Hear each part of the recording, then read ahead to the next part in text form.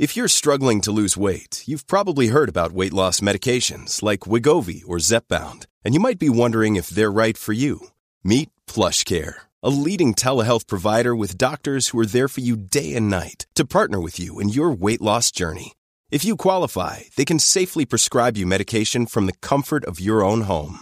To get started, visit plushcare.com/weightloss. That's plushcare.com/weightloss. plushcare.com/weightloss. Well, howdy there, Internet people. It's Bo again. So today we've got a little bit of a Mother's Day special, in an odd way.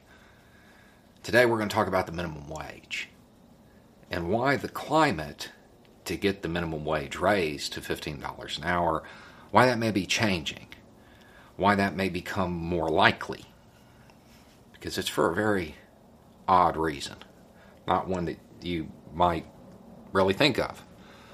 Moms may be the reason it changes.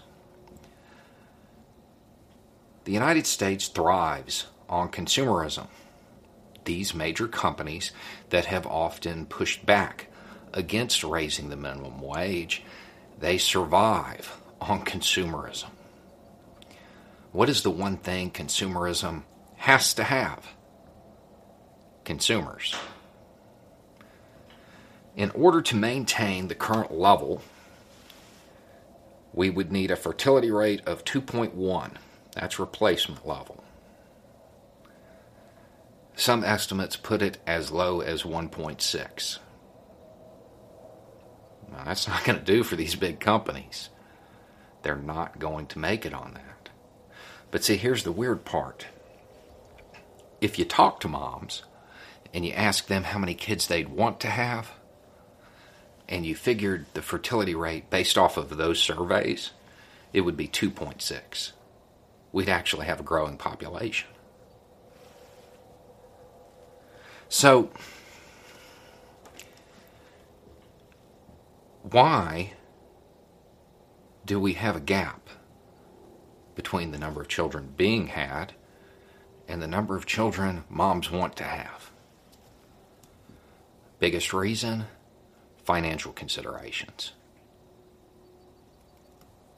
It's one of those weird things where if these large companies want to continue to beat LY, make more money than they did last year, well, they're going to have to spend more.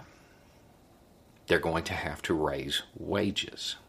So in a really bizarre twist of fate, it may not be President Biden signing an executive order to raise the minimum wage of federal contractors, or him saying that nobody who works 40 hours a week should live below the poverty level, or getting behind a $15 minimum wage.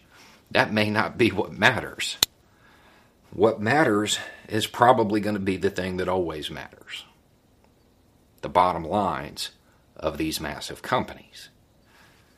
And if things don't change and change quick, they're going to start to see shrinkage, because there will be less consumers to purchase their products and services. Biden's statements and stances and symbolic actions, yeah, sure, it'll help. Certainly won't hurt. But at the end of the day, when you were talking about economic considerations, it's always the bottom line that matters.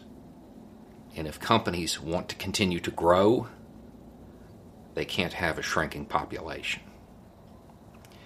Anyway, it's just a thought. Y'all have a good day, and happy Mother's Day.